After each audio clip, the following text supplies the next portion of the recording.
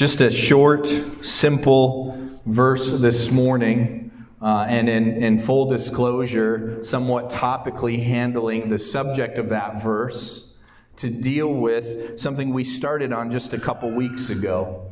If you remember, 2 weeks ago, we were in 1 Thessalonians 4. We looked at verses 1 through 8. And 1 Thessalonians 4 is a clear declaration of God's will for the lives of believers. Not comprehensive, but clear in that this is the will of God for your life, that you abstain from sexual immorality. That this is, he says, your sanctification. This is something that sets the church apart from the world. And in times like ours, that is very clear. It's very necessary. It is something that our society is no longer hiding in sexual immorality, but fully embracing as identity and declaration. As we read last week in Romans chapter 1, that God, in grace and kindness, gives people over to their sin to declare to the world the judgment of God. And when they harden their hearts against Him, then He often in His hand justly allows them to live into their sin. And the danger for us in living in such dark times, as we talked about last week, is that we would contrast ourselves with the darkness of society rather than the holiness of God. That we would convince ourselves, as long as we're not dark as society is, we're okay. And we fall into a theology that is every other religion besides Christianity, that I just have to make sure my works outdo the rest of the world. I have to land on the right side of the bell curve. If they're very unholy, then it's easier for me to be holy. But as we looked at last week in 1 Thessalonians, or a couple weeks ago in 1 Thessalonians, the declaration of God is that His people long to please Him, not just to contrast the world, but to honor and glorify Him. That He, the God who will judge all, is also, as 1 Thessalonians reminded us, He who has given us the Spirit, has empowered us to live for Him, and has proclaimed what is good and what is true and what is right. And so when we look at life and we look at morality and we look at even sexuality, those things that we would call sexually immoral, we need to contrast ourselves not before the world, but before God. As He is holy, we are called to be holy. As He has sent His Son to die for us, we are no longer enslaved to sin. And we say frequently that the presence of sin remains, but the power of sin and the penalty of sin has been lifted from His people. But we live in a time where that is very difficult to see.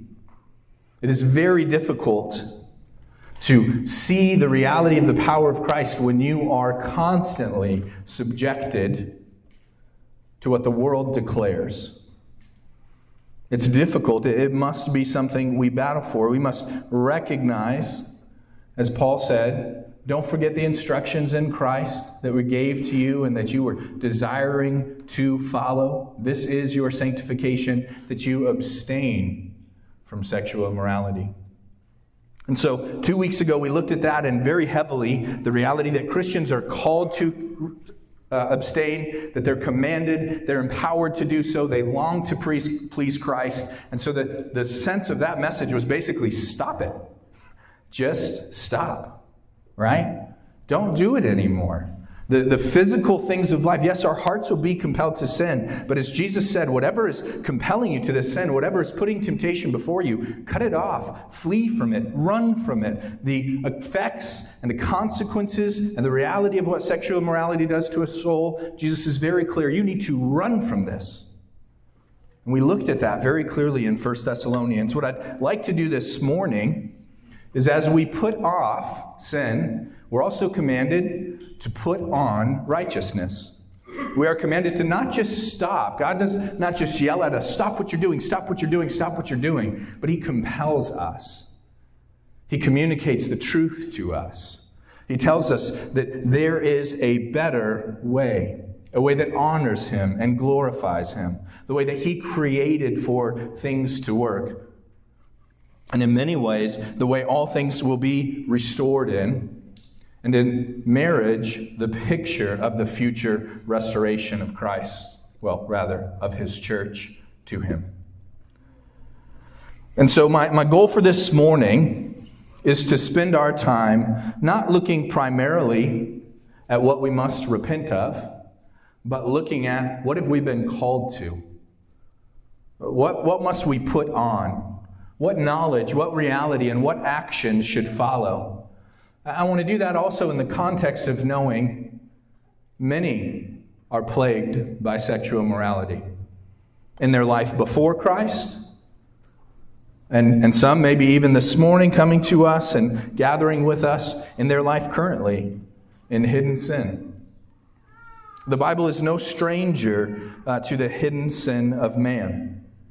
He knows us. He cuts to our hearts. And this morning you might be sitting here thinking, Jake, we're a young family church, so many married couples, older couples. We don't have a lot of issues with this. We're very low on the singles. This isn't a problem. And I want to tell you, marriage is not the solution to sexual immorality. Marriage is a benefit to man. 1 Corinthians 7 tells us that you ought to give yourselves to one another, that your body does not belong to you, that you may not be tempted. But it is not the solution. The gospel is the only solution to sexual immorality, to repentance and to fleeing from sin. And every year that I've been in ministry, in the 9, almost 10 years of our church, and about 5 prior to that in college ministry, I cannot recall a year where there was not a young man or a young lady or an older married man or an older married woman or somebody who falls in between the young and the old that came and had been living a hidden life of sexual immorality. Through pornography, through social media, through apps, through meeting up with people, through all kinds of ways. I have not had a single year of ministry where that has not come about. That at some point during that year, someone, and some years have been heavier than others, some years just one. But I cannot recall a single year where it hasn't come about. And it is because we are living in a time not quite as bad, but pretty close and moving rapidly toward Corinth and Greek culture in general. But the Corinthian church was a church in the middle of, much like California, a city that imports and exports and all kinds of cultures and all kinds of people coming through. And much like Vegas, a reality of what happens here, probably in Corinth, not it stays here. They didn't make that promise because they viewed it as good and right. Sexual immorality was just normal in family relationships. It would be expected that men would have both wives and mistresses. Sexual immorality was celebrated in the worship of false gods and false deities and all kinds of sexual immorality going on as the acts of worship in society. Homosexuality accepted as maybe not always the norm, but perfectly acceptable. It was a very pagan society.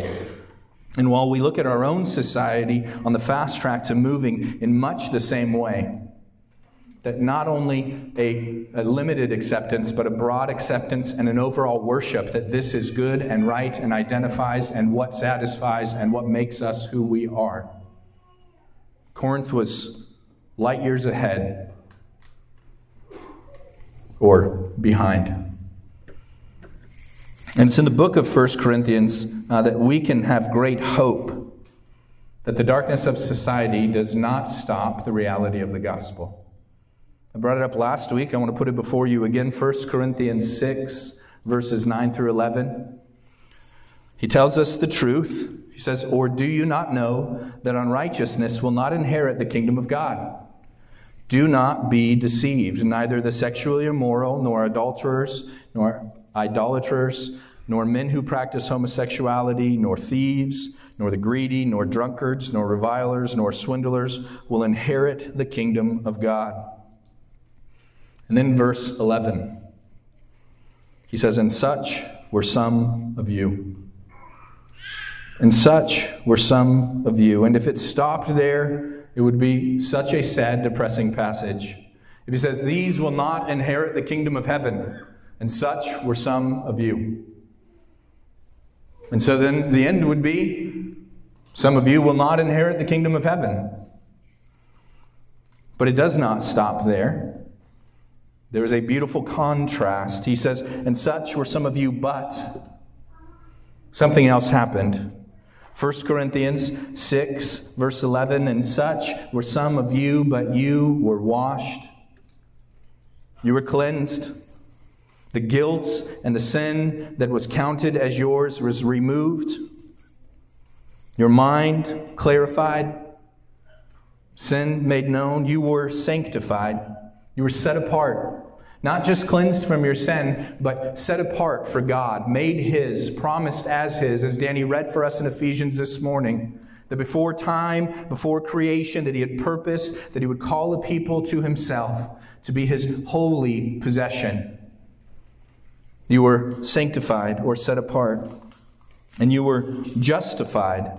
Not just cleansed, not just your sin made clear to you, not just the fog of the veil of sin removed, but you were justified, no longer guilty, righteous, not set apart to be cleansed later, but counted completely as His.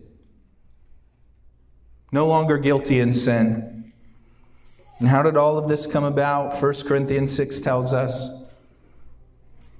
in the name of our Lord Jesus Christ, and by the Spirit of our God. And so there is great hope, Christian. While Corinth was a society much like ours, and there were many lost and trapped in sexual sin and all kinds of other sin, there is hope. That whether you were a cult prostitute in Corinth, or a lying, deceitful person who says, I love Christ, but at night and during the day and throughout your life, you are living to find sexual immorality and to hide it from those you know. He is not unfamiliar with saving such. He says, such were some of you. Such were some of you. And you likely look at that list and know some of these words could define me before Christ. As an idolater, as a thief, as a drunkard, as greedy, or as the sexually immoral, as those who swindled. But those identities no longer define. And so as we consider this, my hope for this morning is a clear renewing of our mind, clarity in the reality of what Christ has created. In a society that worships sex, I'm not going to spend all of our time talking about sex, and I think sometimes Christians champion that. They say, well, we own sex, so let's get explicit about it. And I think what we're often trying to do is match the energy of the culture that says we worship sex. We worship this pleasure and this intimacy and what it creates and what it does, and it defines me. The Bible declares that doesn't define you. That's a good and right creation of God for a purpose.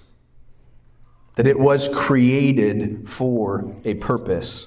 And because of that purpose, point number 1, marriage is held in honor among all. If you look at your handout, you'll see first, Hebrews 13, verse 4, the first statement there, let marriage be held in honor among all. Now, if your Bible was in Hebrew, this statement is not promoted or stated in the same way that it looks in our book. In our Bible, in translation, it says, let marriage be held in honor by all. And so you might assume that's more of a command. Like this is something that must be done. But in the book of Hebrews, it's actually stated in an indicative way, which means it's stated in a factual truth way. And so that's good news for us. And that this isn't a command in the sense of you need to make this happen. This is a statement of truth of this is reality. Marriage is to be held in honor. But that statement at the end that says by all is what makes that indicative truth or the fact of it also become a command. It's not stated in a command way, you must do this. It's stated, this is what is true. And because it is true, all must do it. And you know this in your life. Often there are just truths that you need to embrace, you need to hold on to, you need to remember, you need to recognize. And the truth is, marriage is honorable. And it should be held so by all because of the fact that it is. He says marriage is to be held in honor. Honor means to merit it, to give it value, to esteem it, to respect it, to call it excellent. And he says marriage should be that. Why? Why is it that marriage should be held in honor? And I know many of you listen to conservative radio or conservative news, you listen to lots of things that would talk about the battle against marriage right now and the destruction of our society because of the attack on marriage, right? And they'll list statistically what the benefits of marriage are. The stabilizing of society, the stabilizing of people, the stabilizing of homes. When there are homes where there are mothers and fathers in committed relationships, there are homes that are more stable. And therefore, then there is a society that's more stable. The stability, the longevity of life, right? That statistically married men live longer. It's probably because they have someone telling them that would be really stupid. Don't do that, right? Bad idea. Water and electricity don't mix well. Maybe wait. Clean up the water first. Thanks, love. That was helpful. Companionship and intimacy. Married people are communicated, though our society would like to say there's satisfaction in sowing your wild oats and living in all kinds of sexual immorality. There is greater comfort, greater contentment, greater companionship, and greater intimacy. I'm not just talking sexually, but in life, in married couples. The blessing of children. Service to one another, sanctification, satisfaction, things you all experience in this. All of this is true. But all of this is just temporary. It's the benefits of a greater reality. None of those are the reasons in which marriage must be held in honor. All of those are part of, because of its honorableness, its effects on things. But none of those are the determining factor of why marriage is so important. And we can know this as Christians because it is not that marriage is esteemed above all things. It's not that marriage is the highest and the greatest good. It's not that you and your wife and your family is what is eternal and what is forever and what you worship and live for. Because marriage is temporary. Marriage is not forever. Its honor is found in that it declares something better. Its creation and its design is good, and it is right, and it's clear for us. And if you've been at the marriage study, we've looked at it, but I'm just going to brief it very quickly. Genesis 2, 18 through 25, the design of marriage. We see a lot here about God's kindness, His faithfulness, and His purpose in designing marriage. We see that marriage was designed before sin. Remember, Genesis 3 is the fall. Mankind has rebelled against God and sin. Genesis 2 is pre-fall, before rebellion and before sin. And so let's read together Genesis 2, 18 through 25 of the institution of marriage created by God for His purposes before sin ever existed. Genesis 2, 18 says, "Then the Lord God said, 'It is not good that man should be alone. I will make him a helper fit for him.' And now out of the ground the Lord formed every beast of the field, every bird of the heavens, and brought them to the man, to see what he would call them. And whatever the man called every living creature, that was its name. The man gave names to all the livestock, to the birds of the heavens, to every beast of the field. But for Adam there was not found a helper fit for him. So the Lord God caused a deep sleep to fall upon the man. And while he was asleep, he took one of the ribs, and he closed up its place with flesh. And the rib that the Lord had taken from the man, he made into a woman and brought her to the man. And then the man said, "This at last is bone of my bones and flesh of my flesh. She shall be called woman, because she was taken out of man." Verse 24, "Therefore a man shall leave his father and mother and hold fast to his wife, and they shall become one flesh.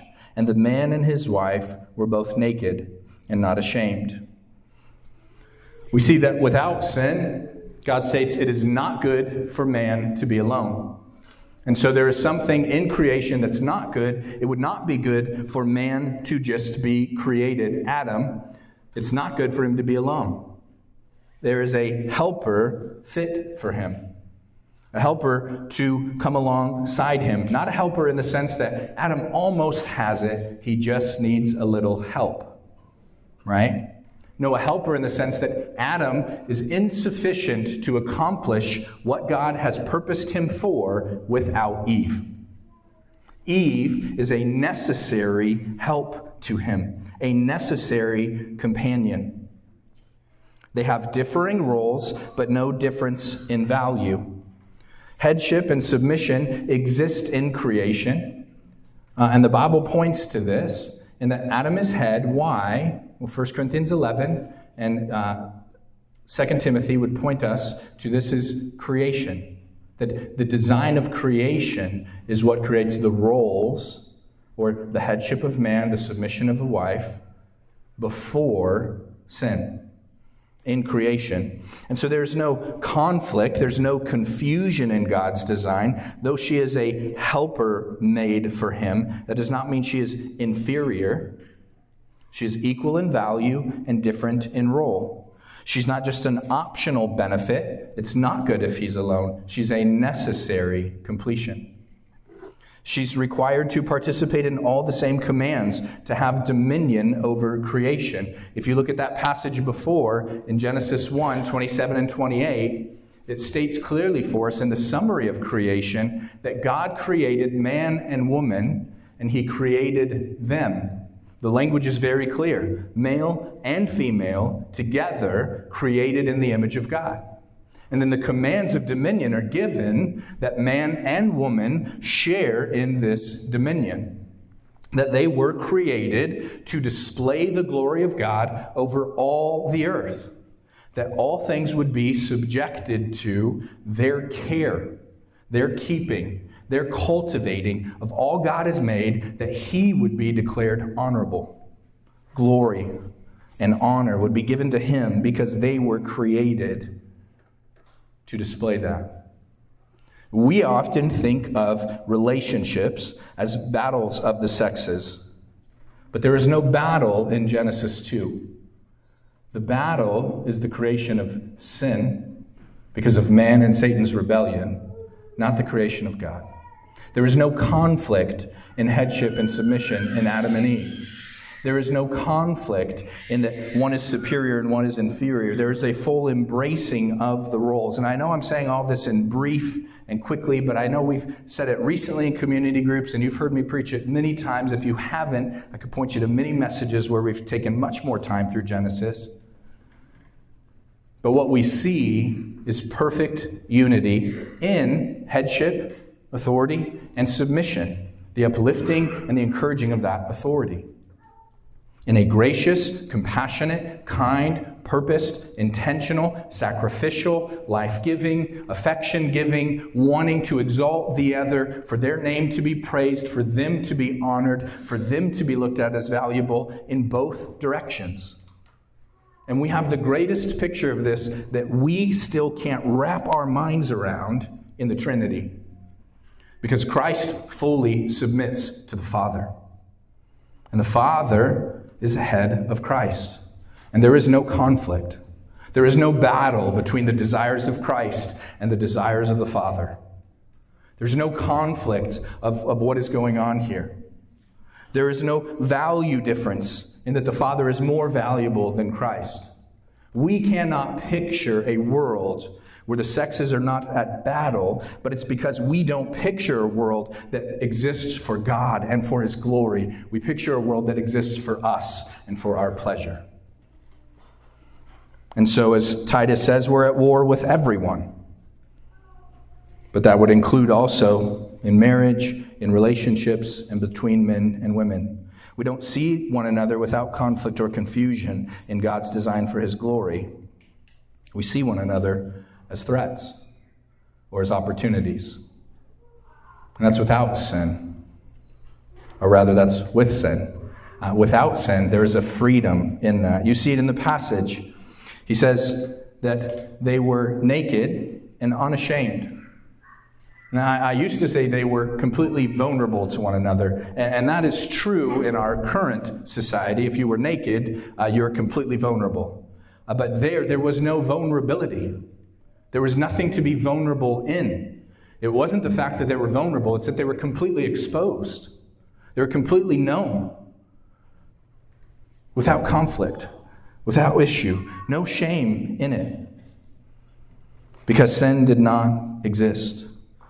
And though all mankind, male and female, exist in sin now, and that creates confusion, and we can't understand such freedom and such a reality, there's an intended picture for us of what it was created to be before sin.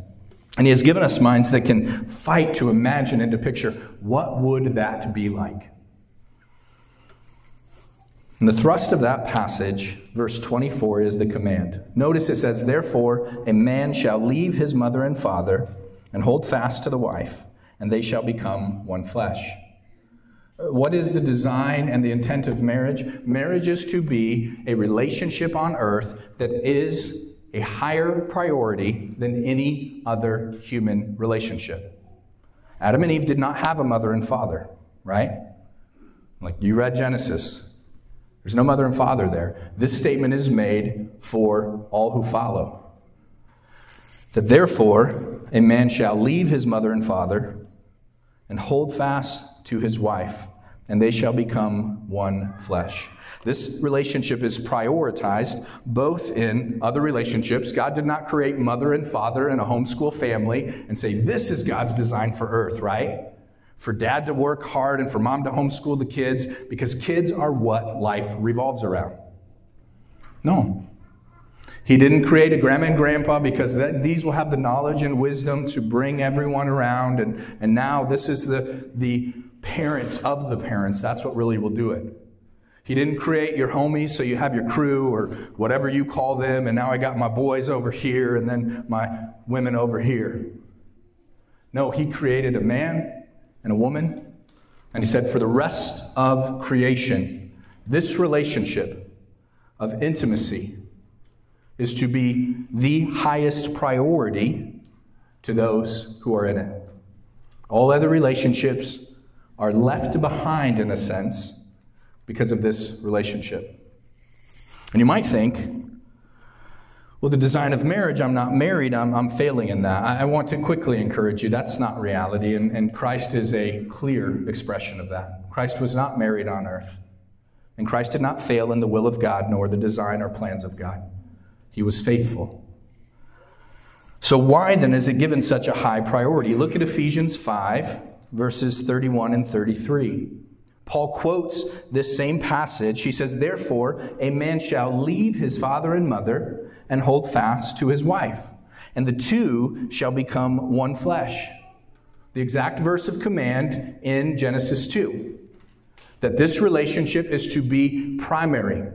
That when a man becomes married or a woman becomes married, all other relationships become secondary to that. Why is that? Well, he tells us. He says, this is a profound mystery. And I'm saying that it refers to Christ and the church. That marriage is a temporary picture on earth that is a declaration of the love, the intimacy, the care, the affection, the desire, the want, the closeness, the partnership, the planning, the glory of God revealed between Christ and His people, the bride, forever. Marriage is not to be exalted and honored because it's primary satisfaction to you. It's not to be exalted and honored because of its benefit to society. It's to be honored because God embedded it in creation before sin, that it would be an ongoing picture of the relationship between Christ and his church. That it would be that which declares that Christ has loved his church in an intentional way, planning and purposing from the beginning, that he has sacrificed for her, that he has given himself for her, that he is not bitter with her, but he nourishes and cherishes her, that he has left her his word, that he has gathered her into his church for her care, that he has given every provision, every care, every plan, every purpose, because one day he will return for her and she will be forever his, naked and unashamed, free from the burden of sin. Because the design of marriage is really about the declaration of marriage, which is the gospel of Christ. And so it is why the author of Hebrews writes, "Let marriage be held in honor among all." Not just the married, among all. That we must all see this as God's design, the supremacy of marriage because it's declaration of the gospel, the unity and the acceptance of marriage because it's declaration of the gospel, the love and the affection of marriage because it's declaration of the gospel. His design was weaved into all creation. That marriage would be a picture, even past our sin, of his gospel. So not just honored for the sake of marriage, not just honored for the stability of society, not just honored because it's personally satisfying, and not just honored because you're a participant, but honored because not just the design, but the declaration of marriage. The second statement, he says, the marriage bed undefiled. The marriage bed, let the marriage bed be undefiled. So if marriage is to be held in honor by all, and then the marriage bed, speaking of the intimacy and the consummation of marriage, we're talking about, just to say it very bluntly, sorry for those of you that keep your children in church, we're talking about sex. And now you can do your godly duty to explain what that is later. But God's design and purpose in marriage is that there would be a relationship that is closer, more intimate, and somewhat unexplainable in joy. Unexplainable in connection. Unexplainable in the way that it binds a man and a woman together. Something that works in such a way that it compels people who have no reason to be together to decide to be together just for that experience in sin. And people who have every reason to be together in their unity in the hope of Christ, and their desire for God to be glorified, and their want for his name to be praised, and their willingness to honor him and please him in all of life, and desire to have children who will do the same, and who find themselves fighting about what way to enter a parking lot, about what to have for dinner, about what are we going to name our child, about what seasoning goes best on chicken, like on all kinds of silly and foolish things, have something designed for them that will put aside whatever is keeping them apart and bring them closer together than any two humans should ever get, except people who are married. To be bound, to be one flesh, to honor and to glorify him. And the difficulty of a society that lives in sexual immorality is, one, the obvious truth. Everywhere it's happening outside of marriage and the marriage bed is immoral and wrong and defiled. And the more difficult truth that many have participated in such sin that they come to the marriage bed confused, ridden with guilt and shame and confusion about its intention and its purpose and its design. Or confused about the pleasure that it brings because they've sought the pleasure in sin. are confused about the purpose of it, to bring pleasure to one another and to bring glory to God and to bring closeness of relationship, and assume it's just about them and their needs as a human. Confused about the reality of God's design because it has been defiled outside. And so first point I want to make, the statement here is the marriage bed is undefiled. Christian, whatever guilt and shame you carry from previous sexual sin, there are two answers to that. One, stop it. Stop sexual sin. Stop telling yourself that this has to be done. See the reality that you do not have to take that action, and depend and trust in Christ. And if you are married, participate and realize it is undefiled. That the union between a man and a woman in their marriage bed, or in our modern time, in their bedroom, or I would go beyond that to say anywhere private, that you would be faithful to see that and to believe God in that this is pure. That you would battle and fight to remove any impurity in that. That you would work and seek to know what is it that God has designed this for. That you would let the marriage bed be undefiled in your mind. That you would not see it as something dirty that God permits, but something beautiful that He's created. And historically, this has been a problem for the church. The reality of sexual sin has perverted many people's minds to think this has no solution. Augustine, in his early years, argued that sex did not exist before creation because he had been so promiscuous and so evil in his immorality. He felt there is no way that this could be righteous and created for God. He had perverted his mind so far, he could not grasp the kindness of God's design in that. His conscience was defiled.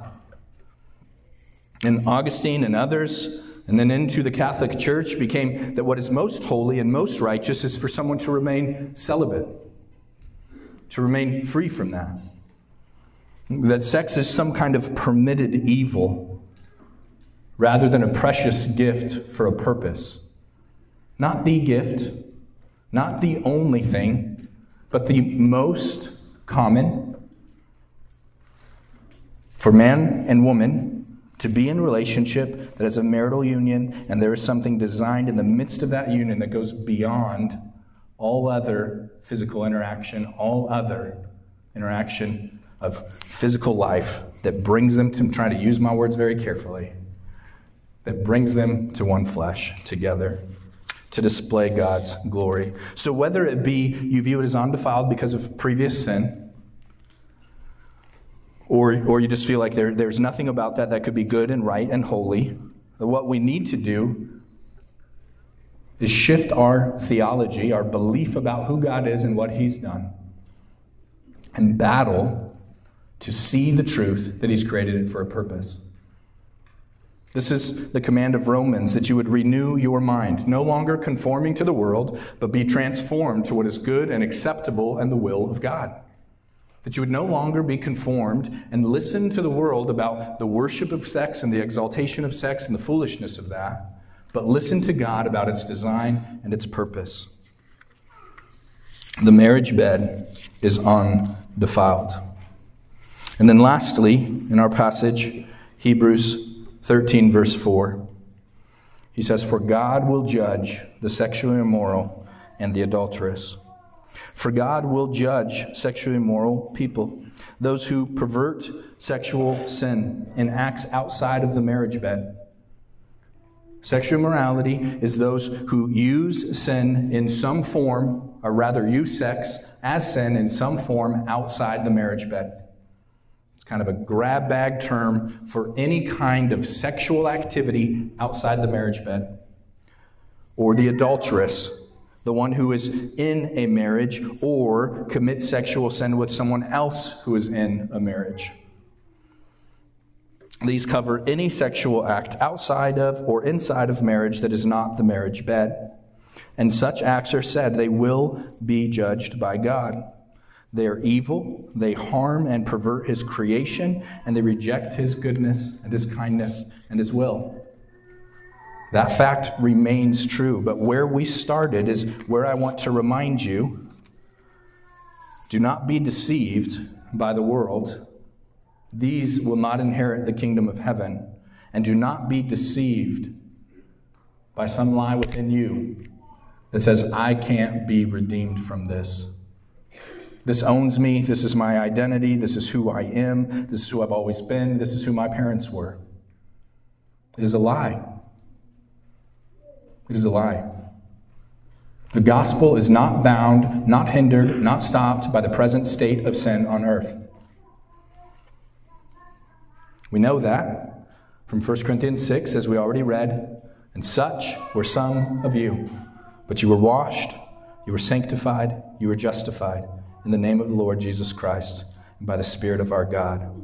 We know that in 1 Peter, that it says, knowing that if you call on him who judges all impartially as Father, live your time of stay here in fear. The reality that God judges.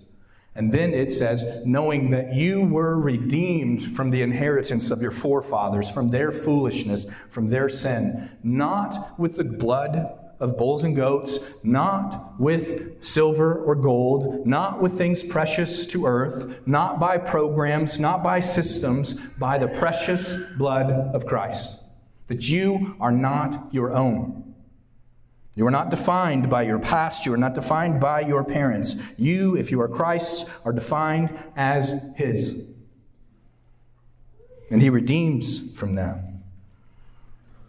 1 John tells us that he is so faithful and righteous to cleanse his people from all unholiness.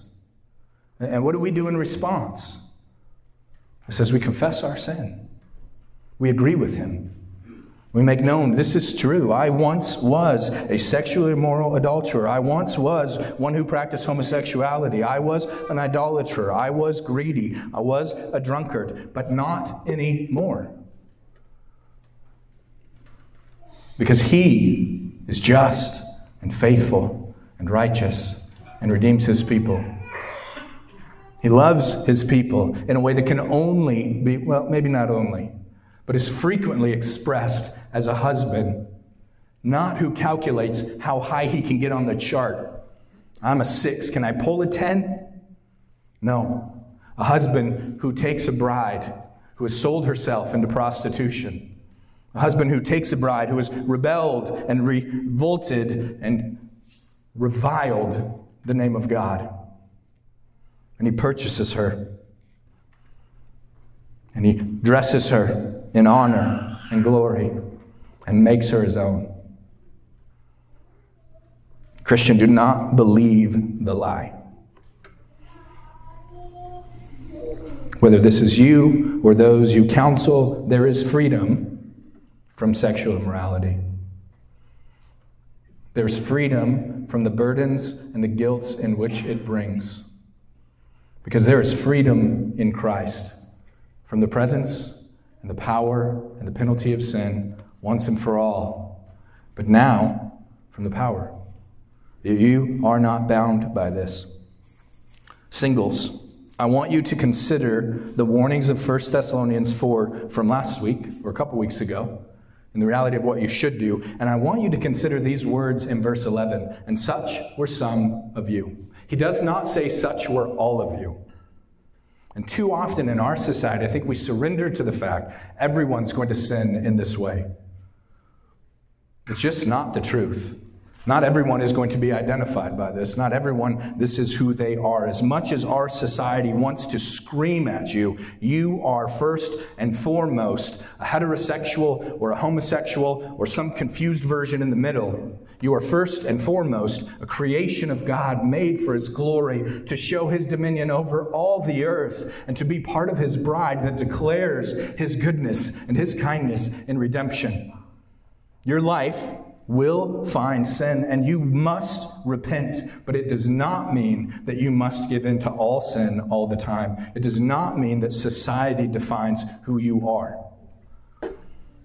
And so as you raise your children and you live your life, please recognize, he says, some of you, not all. Do not surrender to the fact that this is the destiny of mankind. We know that is a lie from hell. And married, if you find yourself in that, such were some of you. I just want to give you 3 points that are my own kind of pastoral desires to encourage you. Number 1, on application on the back of your handout. Recognize our hope in Christ together, even if our consciences were previously defiled. So there's quite a few verses here. The first 2, Hebrews 9 and Hebrews 10, declare that our consciences have been cleansed in Christ. It says, purify your conscience from dead works to serve the living God, Hebrews 9:14. And he says, how much more? Not a command just of you do this. He says, if the Old Testament system gave a clarity of people, of their reality of sin and the goodness of God, how much more does the blood of Christ, which doesn't just give the reality but removes the guilt of sin, purify our conscience from dead works to serve the living God? Lean into the gospel, believe its truth, because it is intended to purify your conscience. Hebrews 10 says the same, verse 22, let us draw near in full assurance of faith, with our hearts sprinkled clean from an evil conscience and our bodies washed with pure water.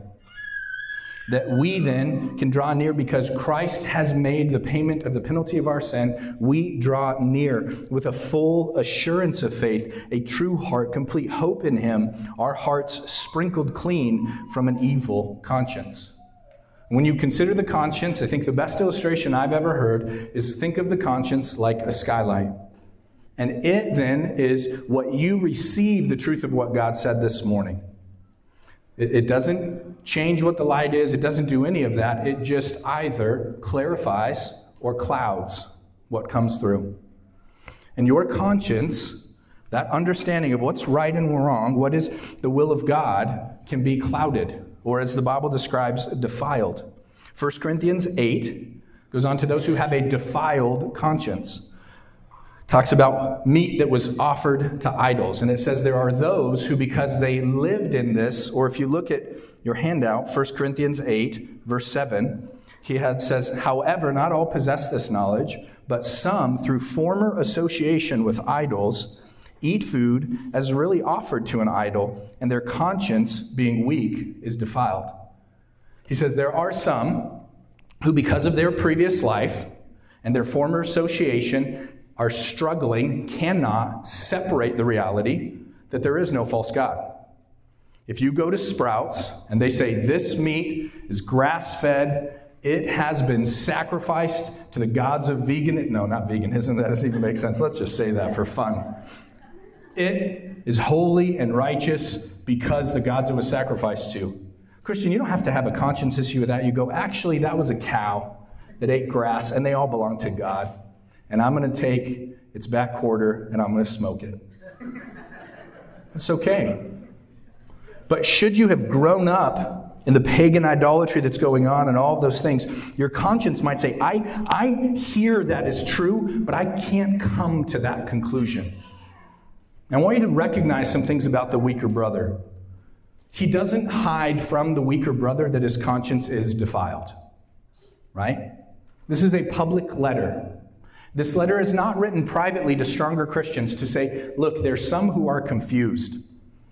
No, he openly says, some of you are weaker because your former association is messing with your conscience. And he doesn't encourage, go against your conscience. What he encourages is the stronger to support and love and to care for, and not to push the weaker to do things that would go against their conscience.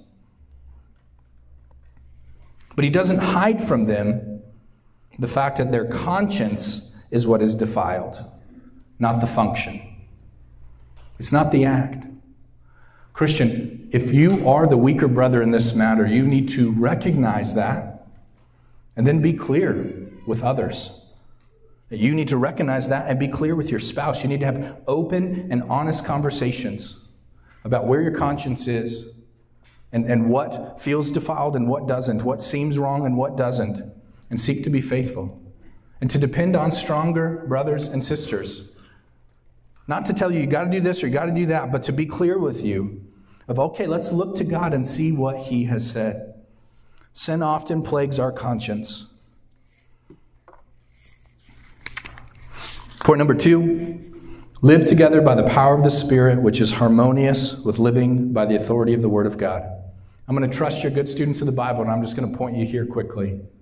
Look at those 2 passages written to 2 churches at the same time. And they have a parallel point. If you read the end of that passage, you'll see they both state the conclusion. What should these churches do? They should address one another in psalms and hymns, spiritual songs, making melody to the Lord in their heart, always giving thanks in everything to him. But you notice in Ephesians, he says, be filled with the Spirit. And in Colossians, he says, let the word of Christ dwell in you richly. Here's the simple point. There is never a conflict between the Spirit of God and the Word of God. There is never a conflict in what the Word of God is saying and what the Spirit of God is leading in. Because the Spirit of God is the one who has empowered and worked in man to create the Word of God. Never a conflict. And so then, that means if we want to be filled with the Spirit, if we want to live in such a way that honors him, and we can know that with authority, we should go to the Word of God. Okay? I could go longer, but we're not Puritans, so sadly. We have such busy schedules. We don't just come here on our horse and buggy all day and go, I don't want to plow my field. It's Sunday. You're like, when are we going to eat? Number 3, resolved with Spirit-empowered self-control to surrender your affections and desires to the will of God. I want you to hear the warnings of Scripture rightly. Proverbs 5, 1 through 13. There are many warnings about sexual immorality, how it robs a man of his strength and his vitality, how it decays him, how it consumes him, how it lies to him, how it promises something sweet, and within the temptation is a hidden hook that will ensnare him and destroy him. You need to believe God what is true about sexual morality.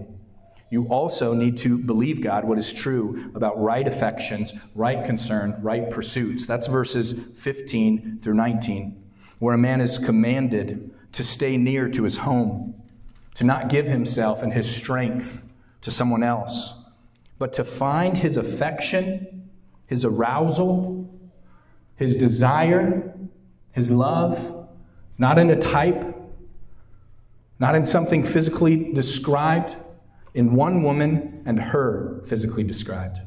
He doesn't go into explicits of what a man should look for. He says, man, look to your wife.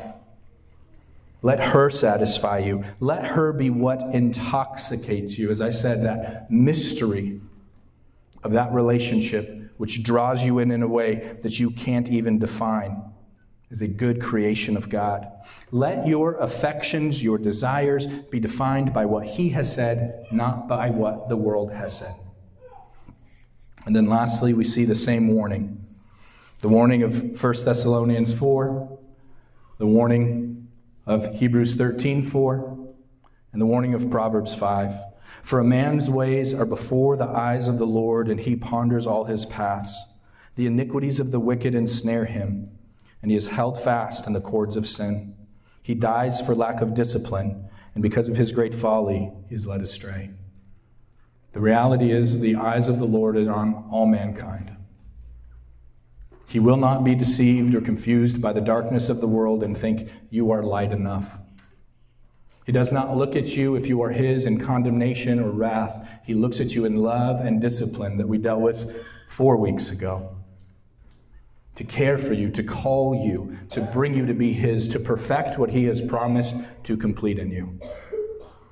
Christian, let the reality of the wrath of God strike fear in you, but let it be coupled with the reality of knowing that you have been redeemed in Christ. If that is true of you, you have no reason to fear wrath. You have every reason to long for freedom from sin and glory to him. to live to please Him, to honor Him, to obey Him. It is not a license to sin. It is not the freedom to sin. It is the freedom from sin. So I pray that you'll hear these truths this morning, and it will just be part of all of us recognizing not just the darkness of our society, but the grace of God in all things.